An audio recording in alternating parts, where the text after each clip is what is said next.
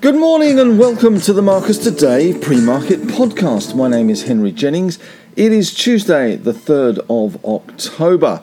And as usual, with all the information contained in this podcast, it is general advice only. So please do your own research. Contact your own financial advisor regarding any of the thoughts, ideas or insights in this podcast. All right. Well, of course, it's RBA Day today with the first meeting under the leadership of Michelle Bullock due to announce the rate rise, pause or fall at 2:30 this afternoon. Of course, most analysts and economists at the moment are predicting another pause from the RBA this afternoon at 2:30. So all eyes will be on that today. As far as the scores on the doors go, and let's run through them, the Dow Jones fell 74 points, 0.22%, 33,433, had a low of 288 points down and a high of plus 4. We did see the markets in the US rally into the close. Now the US markets now close at 7 a.m.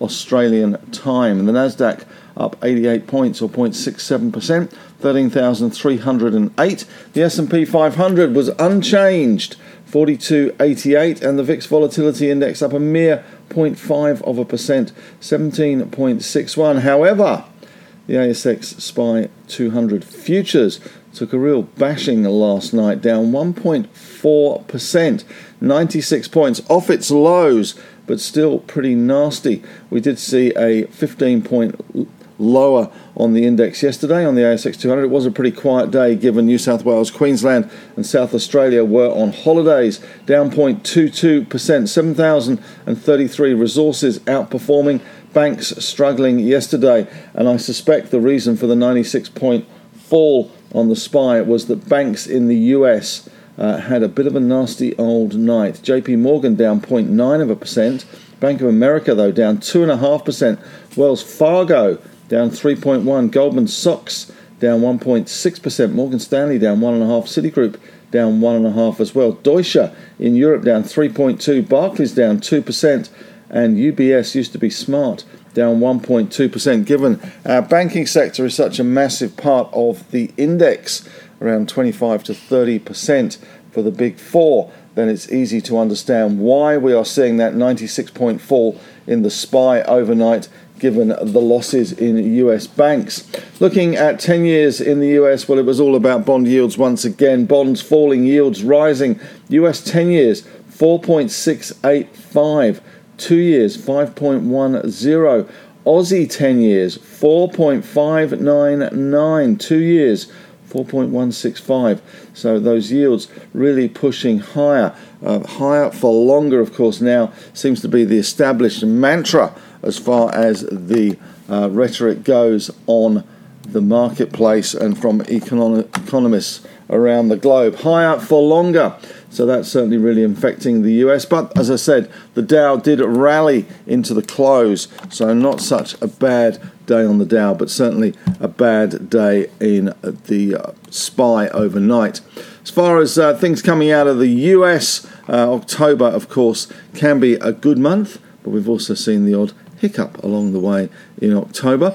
We had the Russell 2000 down 1.6% as well. That's now down 0.3% for the year. It's the first time the index has turned negative for 2023. That's always thought of as a better indicator of the US economy.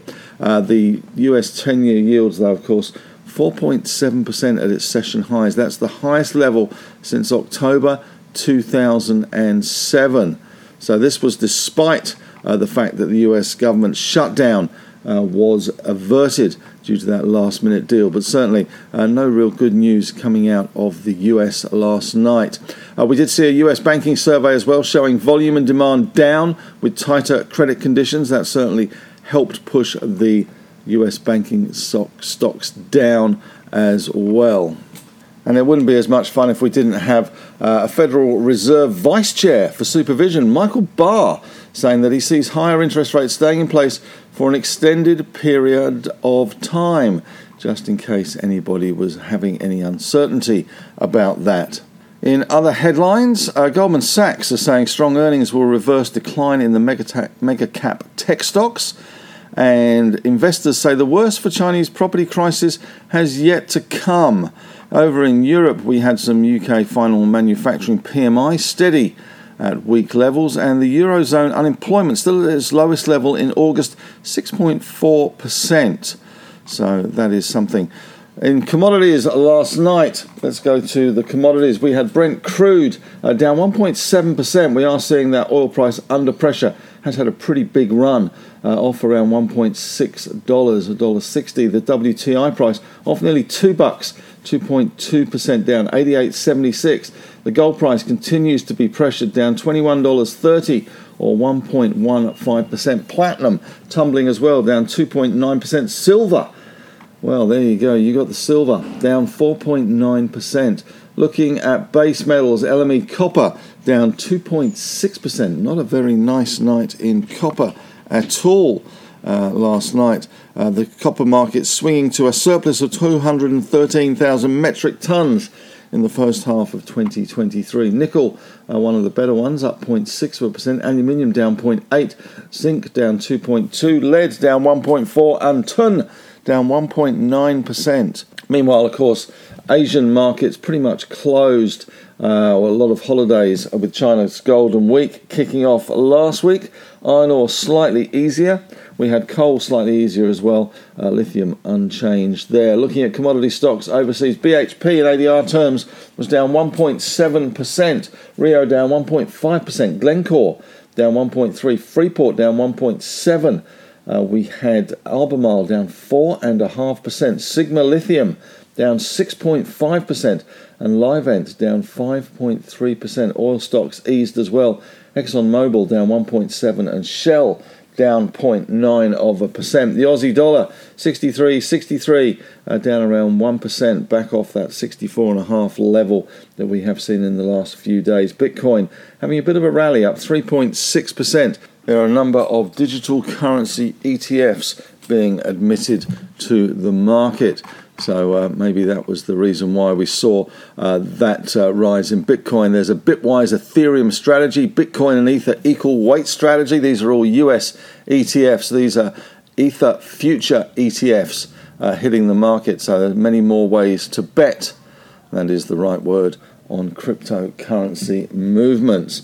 All right, well, let's turn to our market now. Some of the headlines today, we've got Delta Lithium updates its Mount Ida inferred and indicative mineral resource estimate to 14.6 million tonnes at 1.2% lithium oxide. Johns Lyng Group has been initiated a hold at Jefferies. A target is $6.50, which is 1% downside from where it is. CPU, Computershare, to sell its US mortgage services business, CLS US, to Rhythm Capital for $720 million. St Barbara has reported commencement of the 3,000-metre RC drilling program. That's reverse circulation drilling at Pingin South. Mader Group has been initiated by with a high risk at Unified Capital Partners.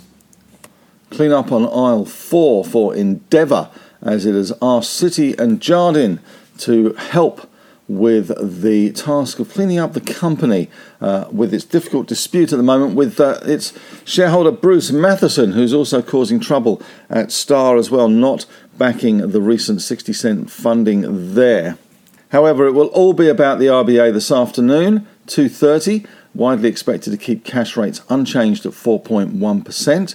There will be a bit of an interest in how phrasing goes, I guess, in the new Bullock era, and what she and the board is going to be focusing on. Of course, Michelle Bullock has been the Deputy Governor for some time. She has spent her entire career at the RBA. She started as an intern 40-odd years ago. So a long and illustrious career for Michelle. And we will see if anything really changes at the RBA this afternoon. So that will be the focal point.